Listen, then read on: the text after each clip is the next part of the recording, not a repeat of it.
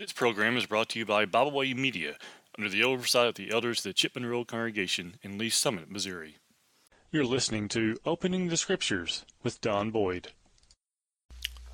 This is Don Boyd. Welcome to Opening the Scriptures.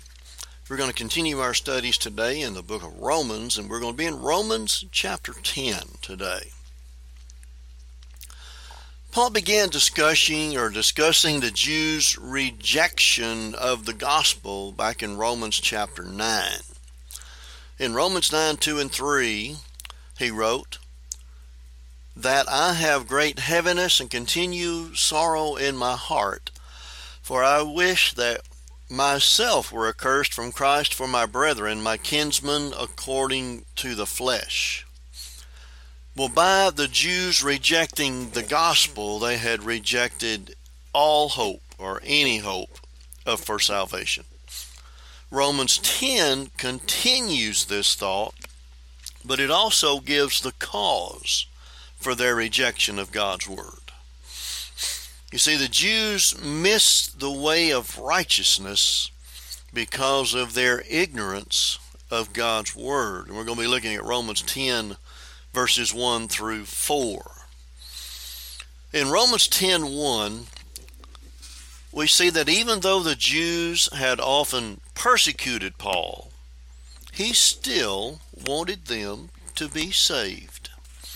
Romans 10:1 says, "Brethren, my heart's desire and prayer to God for Israel is that they might be saved."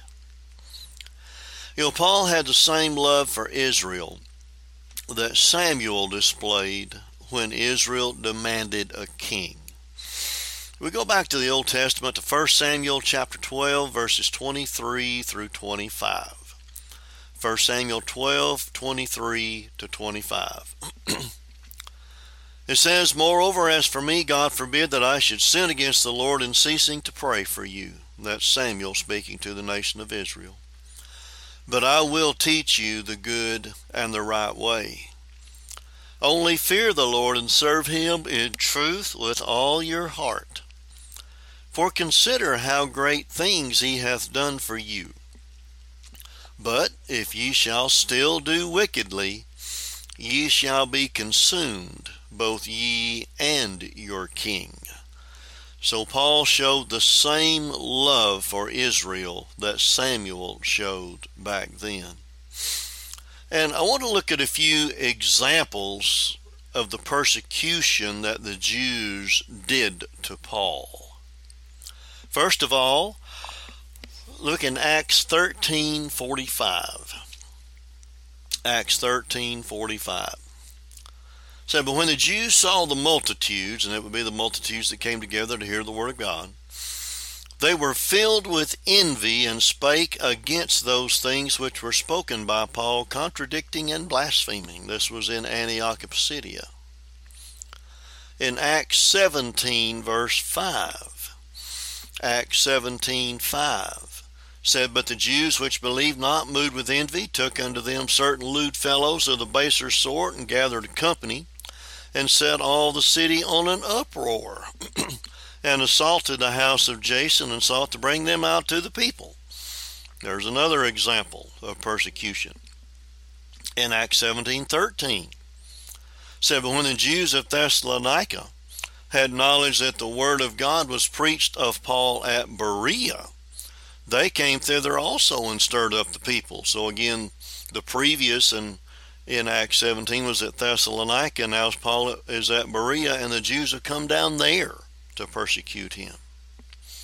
In Acts 22, while Paul is there making his defense before the group there that wanted to kill him, in verses 21 and 22, says, "He said unto me," this is being he speaking of what Jesus said to him, "Depart, for I will send thee far hence unto the Gentiles." Now, verse 22, we see what the Jews' reaction to that statement was. "And they gave him audience unto this word," that being the word Gentiles, "and then lifted up their voices and said, Away with such a fellow from the earth, for it is not fit that he should live." We see how much they hated the Gentiles. In Acts 23, verses 12 and 13, this is while Paul was in prison. It says, and when it was day, certain of the Jews banded together and bound themselves under a curse, saying that they would neither eat nor drink till they had killed Paul. And there were more than 40 which made this conspiracy. Of course, Paul was escorted safely there to Caesarea. And I wonder, did they never eat nor drink, or did they just die because of that oath they made? But you go back to what Paul said. Paul's desire for Israel is that they might be saved. Vincent's word studies says of the word desire there, the goodwill of my heart. It was the goodwill of Paul's heart that Israel could be saved, even though they had persecuted him so many times. But we find out in Romans 10:2 that zeal without knowledge leads to error. Romans 10:2. For I bear them record that they have a zeal of God, but not according to knowledge. Paul is exhibit A of that statement that he just made.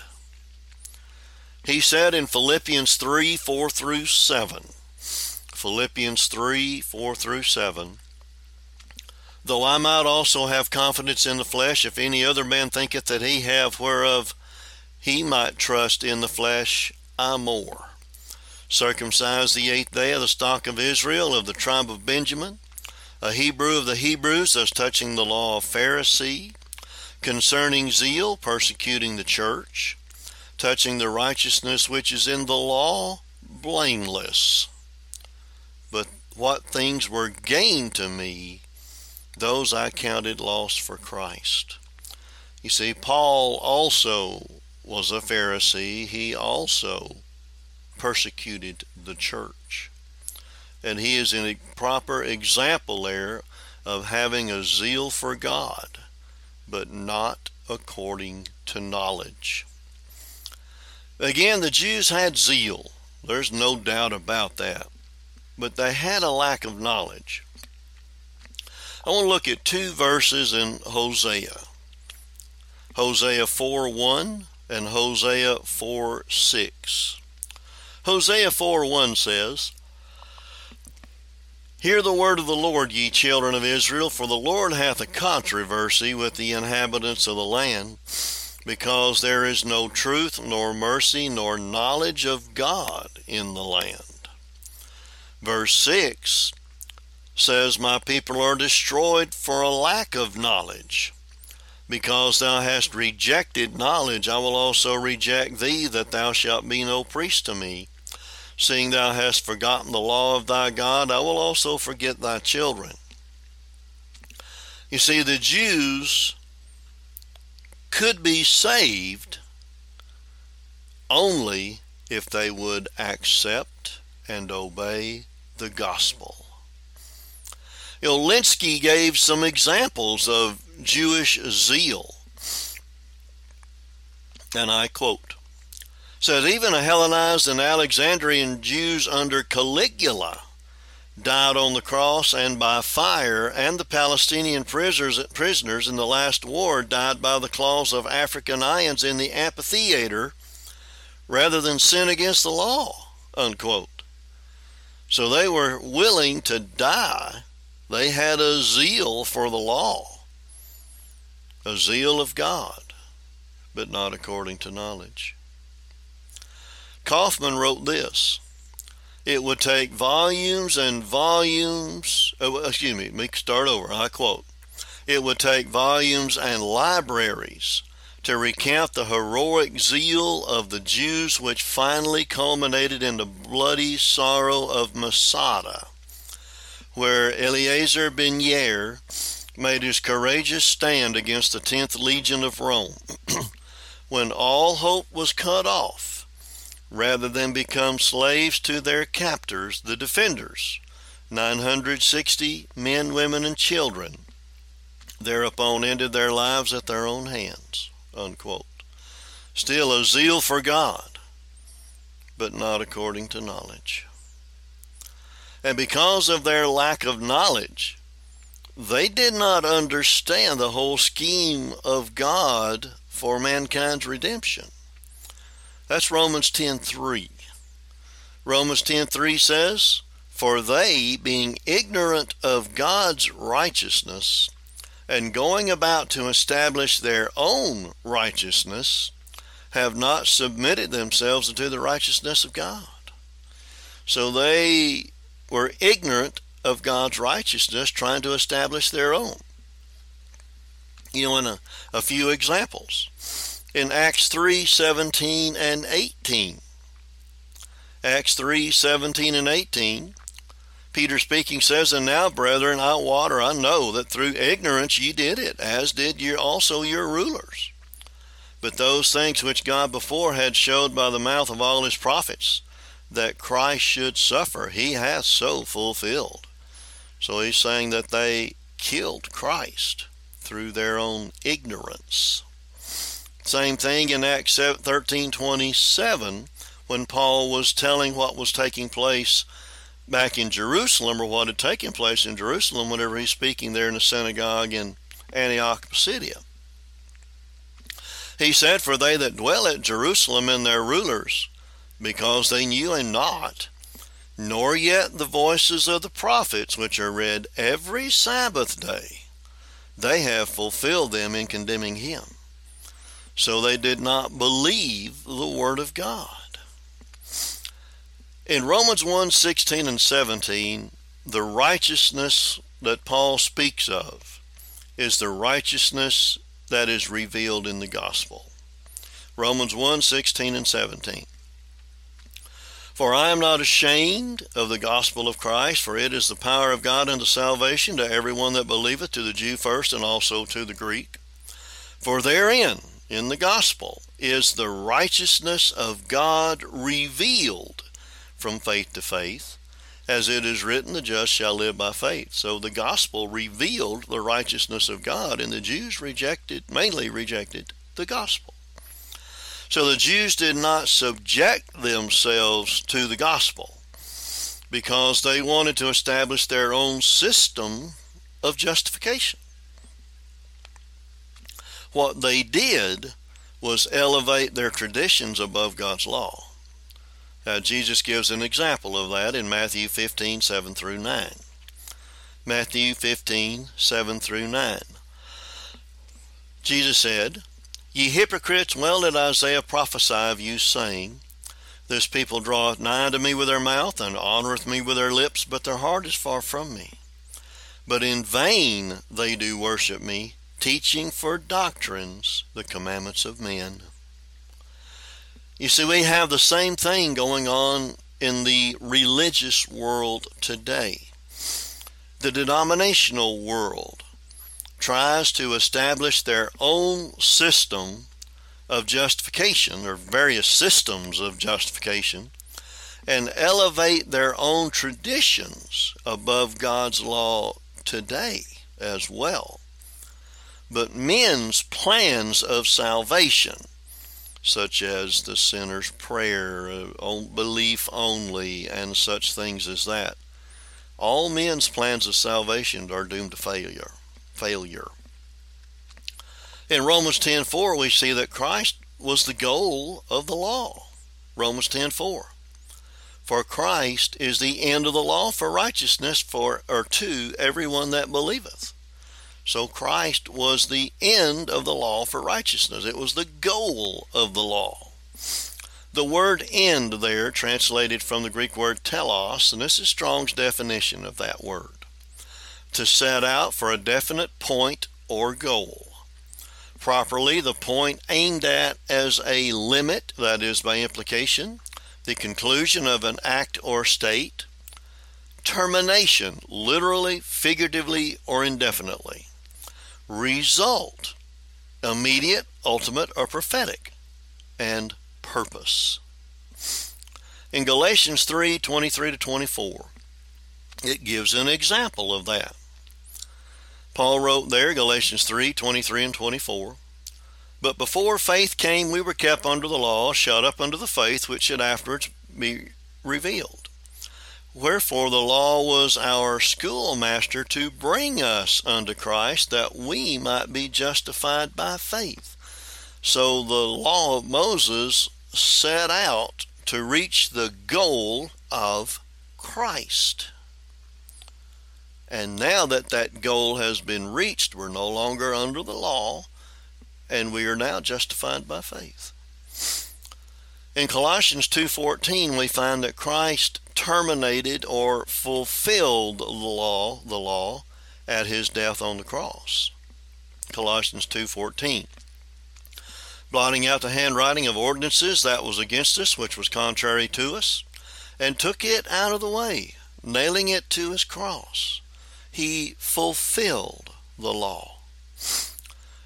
Gareth Reese wrote this, and I quote, "The aim or goal of the law was to show men their sin, their need for a Savior, and their need for the righteousness which is by faith, which is made possible by him.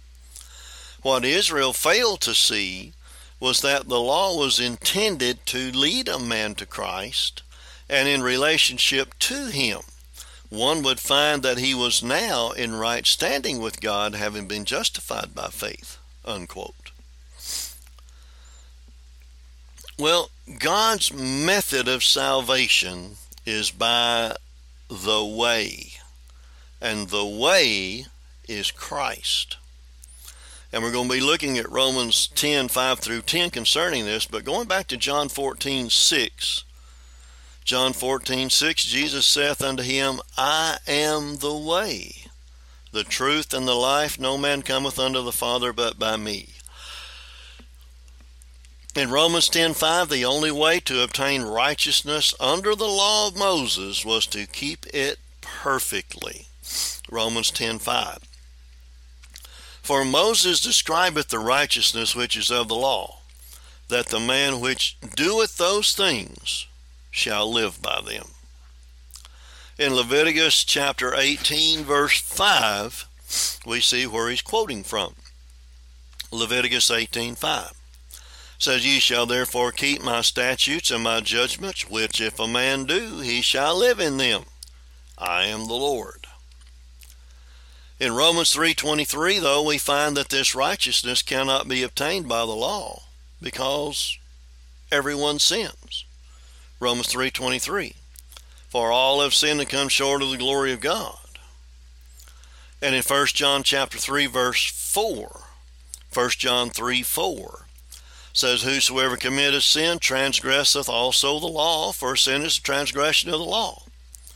Well, Christ is the only way for us to obtain unto righteousness.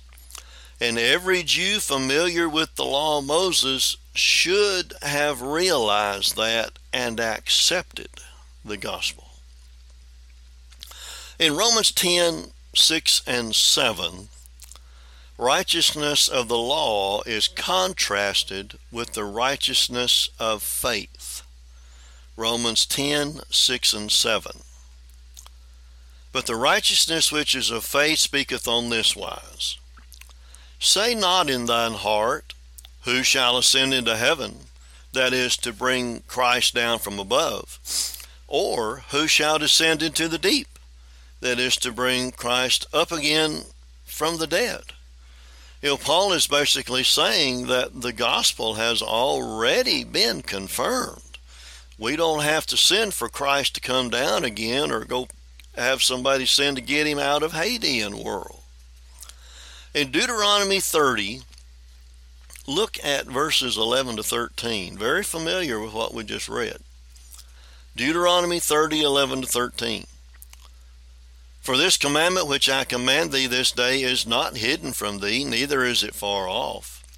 It is not in heaven that thou shouldest say, Who shall go up for us to heaven and bring it unto us, that we may hear it and do it? Neither is it beyond the sea that thou shouldest say, Who shall go over the sea for us and bring it unto us, that we may hear it and do it?" In other words, he's saying it's near. It's here. You've heard it. You've got it. Paul was saying the very same thing. You see, there is no need in demanding that Christ come down from heaven again, and there is no need for Christ to die and be resurrected from the grave again. Look at Romans 1, 3 and 4. Romans 1, 3 and 4. It says, concerning his Son Jesus Christ our Lord, which was made of the seed of David according to the flesh, and declared to be the Son of God with power, according to the Spirit of holiness, by the resurrection from the dead. It's already been established, in other words. In Acts 2:36, there in Peter's sermon, there on the day of Pentecost. Acts 2:36, he said, therefore let all the house of Israel know assuredly that God hath made that same Jesus, whom ye have crucified, both Lord and Christ. There it is. And you remember that the Jews wanted a sign from Christ? Back in Matthew 16, verses 1 through 4. Matthew 16, 1 through 4. The Pharisees also with the Sadducees came and tempting, desired him that he would show them a sign from heaven. He answered and said unto them, when it is evening, ye say, it will be fair weather, for the sky is red. And in the morning it will be foul weather today, for the sky is red and lowering. O ye hypocrites, you can discern the face of the sky, but can ye not discern the signs of the times? A wicked and adulterous generation seeketh after a sign, and there shall be no sign given unto it but the sign of the prophet Jonas. And he left them and departed. The sign of the prophet Jonah, Jesus would be dead in the earth for 3 days and be raised from the dead. In 1 Corinthians 1, 21 to 24. 1 Corinthians 1, 21 to 24. For after that in the wisdom of God, the world by wisdom knew not God. It pleased God by the foolishness of preaching to save them that believe. For the Jews require a sign, and the Greeks seek after wisdom. But we preach Christ crucified, unto the Jews a stumbling block, and unto the Greeks foolishness. But unto them which are called, both Jews and Greeks, Christ the power of God and the wisdom of God. You see, God doesn't call preaching foolishness, but to the world, preaching is foolishness. They don't understand why we want to go listen to God's Word in Bible class on Sunday morning, worship service on Sunday twice, and even Bible class on Wednesday night. Why would anyone in their right mind want to hear God's Word so much when they can be out fishing or home relaxing or whatever the plans may be? That's what the world considers the foolishness of preaching. It's foolish. But to those who understand preaching, the foolishness there, Christ crucified, it's the power of God and the wisdom of God. In Romans 10:8, it just says people do not need a miracle to live by faith. Romans 10:8. He says, but what saith it? The word is nigh thee, even in thy mouth and in thy heart. That is the word of faith which we preach. All you need is the word of God. Miracles have ceased anyway. They are no longer needed. They proved what they were given to do, and that is to establish the Word of God. They're no longer needed. We only need the Word of God. Now, what Paul is speaking there of in Romans chapter 10, verse 8, goes all the way back to Deuteronomy 30:14. Deuteronomy 30:14 says, but the word is very nigh unto thee, in thy mouth and in thy heart, that thou mayest do it. It's not out there somewhere. You don't need a sign or a miracle to do it, to prove it. It's already been done. And it's already here. It seems to relate to what Luke wrote there concerning the discussion between Abraham and the rich man there in Luke chapter 16, verse 31. Abraham is speaking to the rich man about his 5 brothers. And he said unto him, If they hear not Moses and the prophets, neither will they be persuaded, though one rose from the dead. The rich man there told Abraham, well, let Lazarus come back from the dead. They'll listen to him. I don't want them to come down here where I am. And he said, it doesn't matter. If he came back from the dead, they still wouldn't listen if they won't listen to the Word of God. Well, we have one who was risen from the dead, Jesus Christ, and people still don't believe him. You see, the evidence is already here. In 1 Corinthians 15, verses 1 through 8. 1 Corinthians 15, 1 through 8. Moreover, brethren, I declare unto you the gospel, which I preached unto you, which also ye have received, and wherein ye stand, by which also ye are saved, if ye keep in memory what I preached unto you, unless ye have believed in vain. For I delivered unto you that first of all, that which I also received, how that Christ died for our sins according to the Scriptures, and that he was buried, and that he rose again the 3rd day according to the Scriptures, and that he was seen of Cephas, then of the 12. After that he was seen of above 500 brethren at once, of whom the greater part remain unto this present, but some are fallen asleep. After that he was seen of James, then of all the apostles, and last of all he was seen of me also, as of one born out of due time. So the proof's already there. Jesus was raised from the dead. You don't have to have somebody go up and get him, go raise him from the dead again. The proof's already there. Brother Robert Taylor made this comment, and I quote, This great and good gospel is not far off, it is nigh. It is as near as your mouth with which you use to confess it, and as your heart, intellect, emotions, willpower, and conscience with which you reason of it, love it, obey it, and know it is right. Unquote.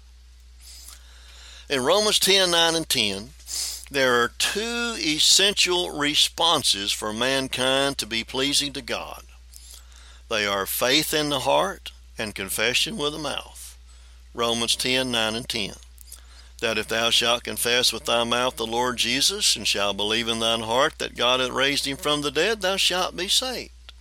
For with the heart man believeth unto righteousness, and with the mouth confession is made unto salvation. There are those that I've heard that claim that all you have to do to be saved is obey Romans 10, 9, and 10. Believe in the heart and confess him. And I heard a man say, that's all that you need to do. Well, there are some things missing in Romans 10, 9, and 10. One of them is love God. If everything that you need to do to be saved is in Romans 10, 9, and 10, you don't even have to love God, because that's not mentioned there. But you see, faith and confession are necessary for salvation, but repentance is necessary for salvation also. Both Luke 13:3 and Luke 13:5 say, Jesus speaking, I tell you, nay, but except ye repent, ye shall all likewise perish. So belief and confession is not all that's needed. There has to be repentance. But something else is there as well, and that is baptism is also necessary for salvation. Mark 16:16, Jesus said, He that believeth and is baptized shall be saved, but he that believeth not shall be damned. Again, you have those that try to say, well, he didn't say that he that believeth not and is not baptized shall be damned. Did he have to? Did he lie in the first part there, where he said, he that believeth and is baptized shall be saved? Is that a lie? If so, Jesus is not a Savior. In Acts 2:38, Peter said unto them, Repent and be baptized every one of you in the name of Jesus Christ for the remission of sins, and ye shall receive the gift of the Holy Ghost. You see, none of these alone can save. You have to believe in your heart. You have to confess Him. You have to repent. You have to be baptized. You have to hear the Word of God. It's the first one. All of those together can save. Any of those alone, without one of the other, cannot save. You see, when we confess Christ before others, we are declaring that we believe what God said. In Matthew 17:5, it says, and this is the transfiguration, "And while he yet spake," that being Jesus, "behold, a bright cloud overshadowed them. And behold, a voice out of heaven which said, This is my beloved Son, in whom I am well pleased. Hear ye him." Not Moses, not Elijah, who were there with him. In Mark 9:7, we have again the transfiguration. "And there was a cloud that overshadowed them, and a voice came out of the cloud saying, This is my beloved Son, hear him." Again, not Moses, not Elijah. Luke 9:35, same thing. "There came a voice out of the cloud saying, This is my beloved Son, hear him." Now I want to notice that belief and confession in Romans 10:9 and 10 are made unto salvation. Just the same word is found in Acts 2:38, which is for remission of sins. It's the Greek word eis, translated unto in Romans 10:9 and 10, and for in Acts 2:38. Thayer gives this definition for eis: into, unto, to, towards, for, among. You'll notice that the little word eis here is a preposition. There are biased versions or translations of the Bible that do not translate eis the proper way in Romans 10:10, and that's the one we want to look at. The first one is the English Standard Version. A lot of people believe in the English Standard Version. It is a perversion of the Bible. And one reason is Romans 10:10. This is what the English Standard Version says in Romans 10:10. "For with the heart one believes and is justified, and with the mouth one confesses and is saved." You see, they changed the Greek word eis from a preposition to a verb. Why would they do that? Bias in religion. Denominationalism. If they will change a preposition to a verb, what else have they done?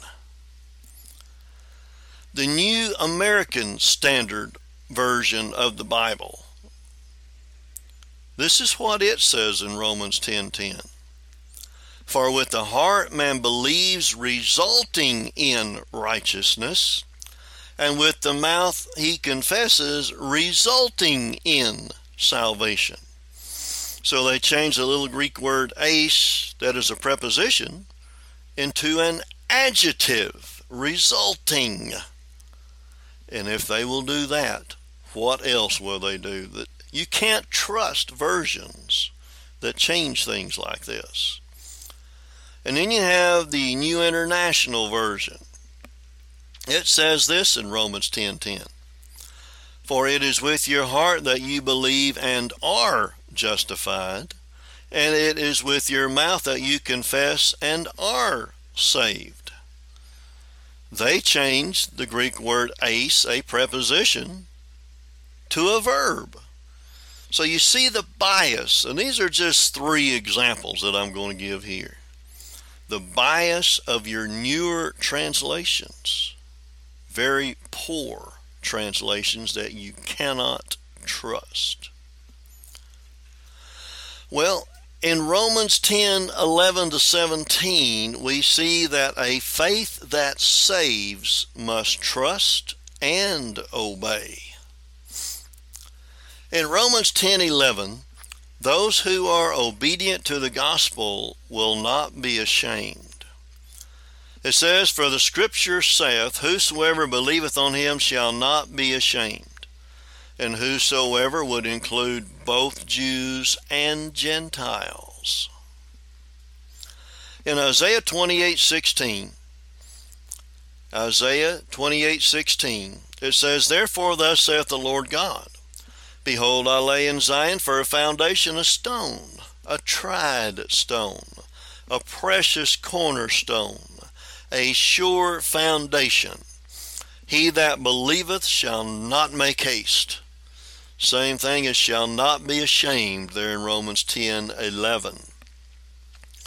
And in Romans 10:12 and 13, there is no racial difference in God's eyes, and there should not be in ours.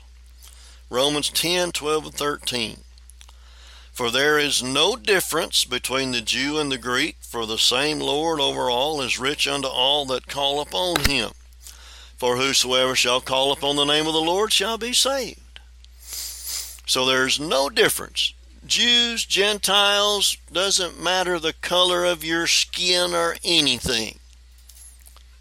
Anyone that calls on the name of the Lord shall be saved.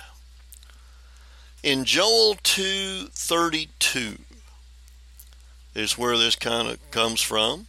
Joel 2:32, "It shall come to pass that whosoever shall call on the name of the Lord shall be delivered. For in Mount Zion and in Jerusalem shall be deliverance, as the Lord hath said, and in the remnant whom the Lord shall call." Well, in Acts 10:34 and 35, Acts 10:34 and 35, whenever Peter had preached there to the household of Cornelius, "Then Peter opened his mouth and said, Of a truth, I perceive that God is no respecter of persons, but in every nation he that feareth him and worketh righteousness is accepted with him." In Acts 17:26, there in Athens, Acts 17:26, Paul said of God, "And hath made of one blood all nations of men for to dwell on the face of the earth, and hath determined the times afore appointed and the bounds of their habitation." We are all human beings. It does not matter the color of our skin. And he says that those that call upon the Lord shall be saved. What does that mean? The Bible defines it in Acts 22:16. Those that call upon the Lord are those who do his will as directed in his word. Acts 22:16, Ananias speaking to Saul of Tarsus, "And now why tarriest thou? Arise and be baptized, and wash away thy sins, calling on the name of the Lord." That's how you call on the name of the Lord. In Matthew 7:21 is just not acknowledging that Jesus is the Son of God. Matthew 7:21, Jesus said, "Not everyone that saith unto me, Lord, Lord, shall enter into the kingdom of heaven." But then he says, "But he that doeth the will of my Father which is in heaven, those are the ones who shall be saved." And the process by which one reaches the point of calling upon the name of the Lord is given in Romans 10:14 and 15. Romans 10:14 and 15 says, "How then shall they call on him in whom they have not believed? And how shall they believe in him of whom they have not heard? And how shall they hear without a preacher? And how shall they preach except they be sent? As it is written, How beautiful are the feet of them that preach the gospel of peace and bring glad tidings of God, of good things." So you think about what just said there, what is just stated. How shall they call on him in whom they have not believed? Go to Acts chapter 8. Notice how this falls right in with what Paul is saying here. In Acts chapter 8, whenever you drop down there to verse 26, "The angel of the Lord spake unto Philip, saying, Arise and go toward the south unto the way that goeth down from Jerusalem unto Gaza, which is desert. And he arose and went. Behold, a man of Ethiopia, a eunuch of great authority under Candace, queen of the Ethiopians, who had the charge of all her treasure, and had come to Jerusalem for to worship, was returning and sitting in his chariot, read Isaiah the prophet. Then the Spirit said unto Philip, Go near and join thyself to this chariot. And Philip ran thither to him and heard him read the prophet Isaiah, and said, Understandest what thou readest? And he said, How can I, except some man should guide me? Go back to Romans 10:14. How shall they call on him in whom they have not believed? And how shall they believe on him in whom they have not heard? And how shall they hear without a preacher? In verse 31 again there in Acts chapter 8, middle of it, he desired Philip he would come up and sit with him, and the place of the scripture which he read was this. He was led as a sheep to the slaughter, and like a lamb dumb before his shearer, so opened he not his mouth. In his humiliation his judgment was taken away, and who shall declare his generation? For his life was taken from the earth. And the eunuch answered Philip and said, I pray thee, of whom speaketh the prophet this, of himself or of some other man? And Philip opened his mouth and began at the same scripture, and preached unto him Jesus. You want to see a good example of Romans 10, 14, and 15. Look at Philip and the Ethiopian eunuch. So, a person must believe to call on the name of the Lord. I want to look at John 8:24 from the literal translation of the Bible. John 8:24. Therefore I said unto you that you will die in your sins, for if you do not believe that I am, you will die in your sins. Jesus is claiming deity. And if we don't believe that, we're going to die in sins. But that is one thing a person has to do, is believe, to call on the name of the Lord. A person must hear what to believe to call on the name of the Lord. We saw that here in Acts chapter 8. I want to look at Acts 16:30-32 there with the Philippian jailer. And this is again the literal translation. Acts 16:30-32. And leading them outside, he said, Sirs, what must I do that I may be saved? And they said, Believe on the Lord Jesus Christ, and you will be saved in your household. And they spoke the word of the Lord to him and to all those in his house. They told him to believe, and then they told him what to believe and what he had to do. A person must have someone teach them the truth before they can hear what is needed. In Acts 11, look at verses 13 and 14. Acts 11, 13 and 14. Of Cornelius, Peter is saying here, and he showed us how he had seen an angel in his house, which stood and said unto him, Send men to Joppa, and call for Simon, whose surname is Peter, who shall tell thee words whereby thou and all thy house shall be saved. Someone has to teach the truth so that people can hear what is needed for salvation. And someone must be sent to teach the truth before any of that can happen. You notice Philip was sent. An angel spake to him, and the Holy Spirit showed him what to do. In Isaiah 52, look at verse 7. Isaiah 52:7 says, How beautiful upon the mountains are the feet of him that bringeth good tidings, that publisheth peace, that bringeth forth good tidings of good, that publisheth salvation, that saith unto Zion, Thy God reigneth. And in Matthew 18:28 and 2:20, Jesus came and spake unto them, saying, All power is given to me in heaven and in earth. Go ye therefore and teach all nations, baptizing them in the name of the Father and of the Son and of the Holy Ghost, teaching them to observe all things whatsoever I have commanded you. And lo, I am with you always, even to the end of the world. Amen. So Isaiah was prophesying of the return of the Jewish captivity. He speaks of a messenger bringing news of their release from captivity. And Paul uses that same prophecy to show the good news of the gospel.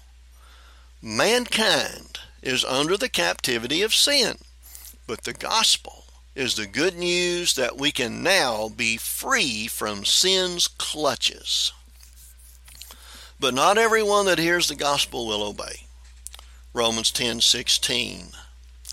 Romans 10:16 says, "But they have not all obeyed the gospel. For Isaiah saith, Lord, who hath believed our report?" That comes from Isaiah 53:1. "Who hath believed our report? And to whom is the arm of the Lord revealed?"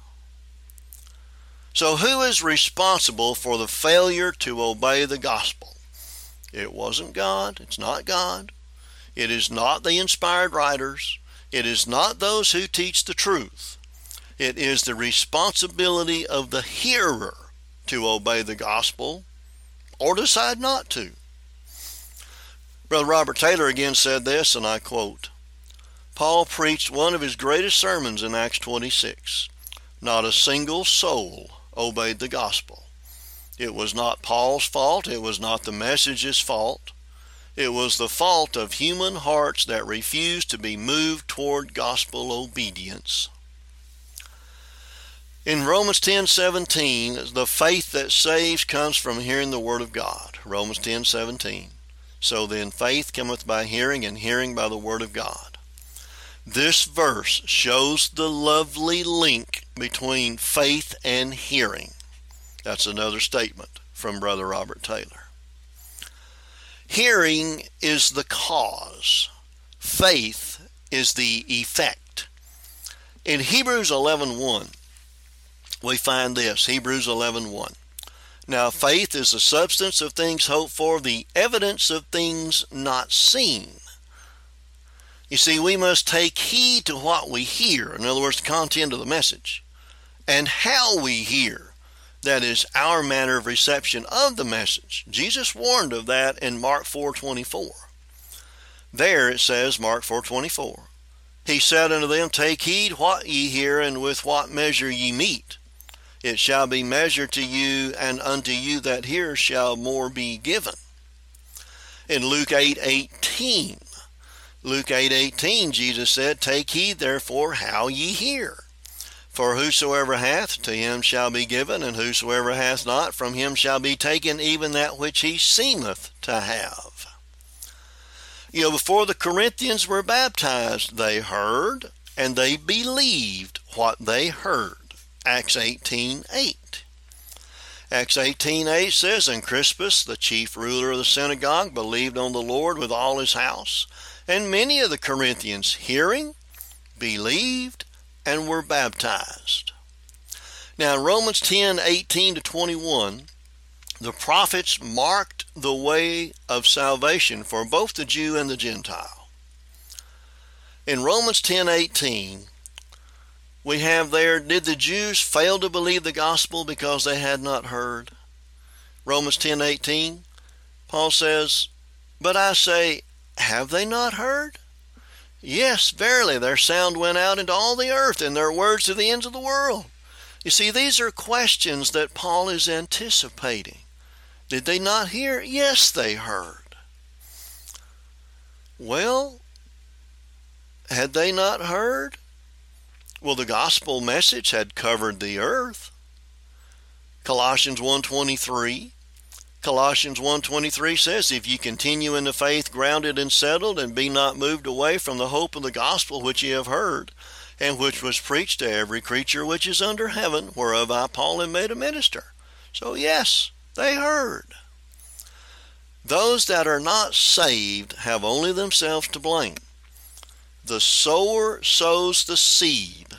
It is the soil that makes the difference. The Word of God is taught. That's sowing the seed. It is the kind of heart that the Word of God is sown into that makes the difference. Maybe he's saying in Romans 10:19, maybe Israel just did not know about the gospel.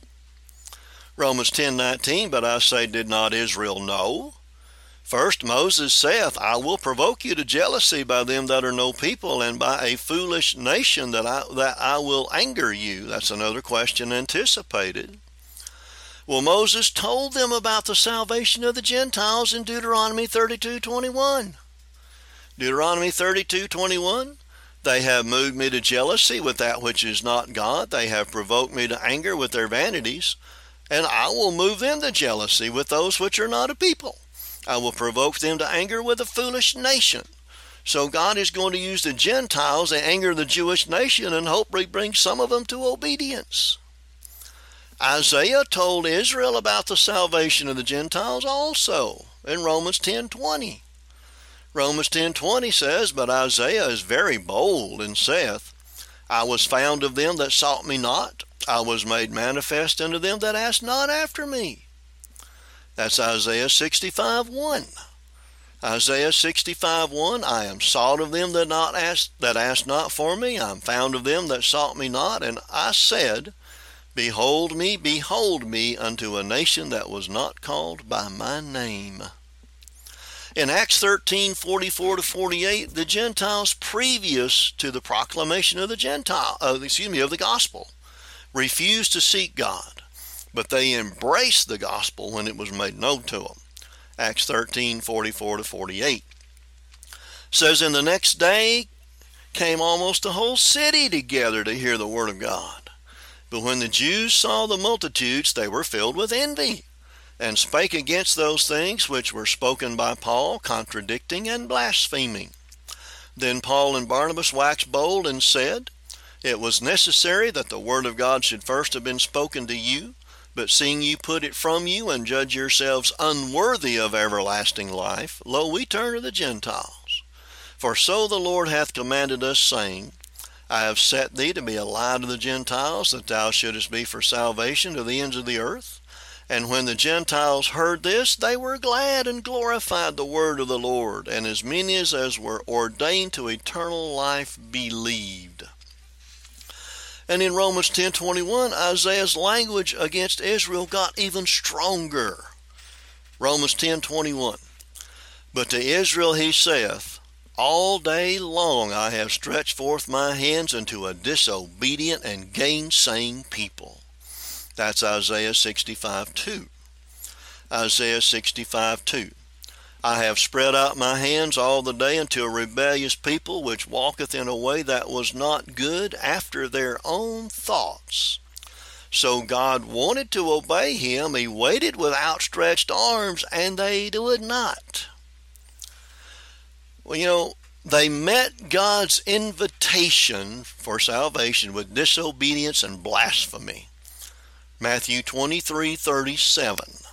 Jesus speaking, Matthew 23:37. O Jerusalem, Jerusalem, thou that killest the prophets and stonest them which are sent unto thee, how often would I have gathered thy children together, even as a hen gathereth her chickens under her wings, and ye would not. So Moses and Isaiah prophesied what Paul found to be a sad reality. The Jews mostly rejected the gospel and hated Paul for taking it to the Gentiles. The Jews had heard the gospel in prophecy, in the preaching of Christ, from the apostles, and from others. And Paul was positive proof that any Jew could be saved if he would obey the gospel. And Paul points out that for anyone to be saved, both Jew and Gentile, they're going to have to come by the way of the cross. So again, this is Don Boyd. I want to thank you for being with us today, and look forward to being with you next time. When you're in Moody, Missouri, you're invited to visit the Moody Church of Christ, located on Highway E in Moody, Missouri. The congregation there meets on Sunday morning at 10 a.m. for Bible class, 11 a.m. for worship, and then again at 6 p.m. for Sunday evening worship. They also meet at 6 p.m. on Wednesday night for Bible study. We thank you for listening today. We hope you enjoyed this program. You can find out more about Byway Media by visiting our website, bywaymedia.org. You can find all of our podcasts on all major podcast platforms. As always, we thank you for listening.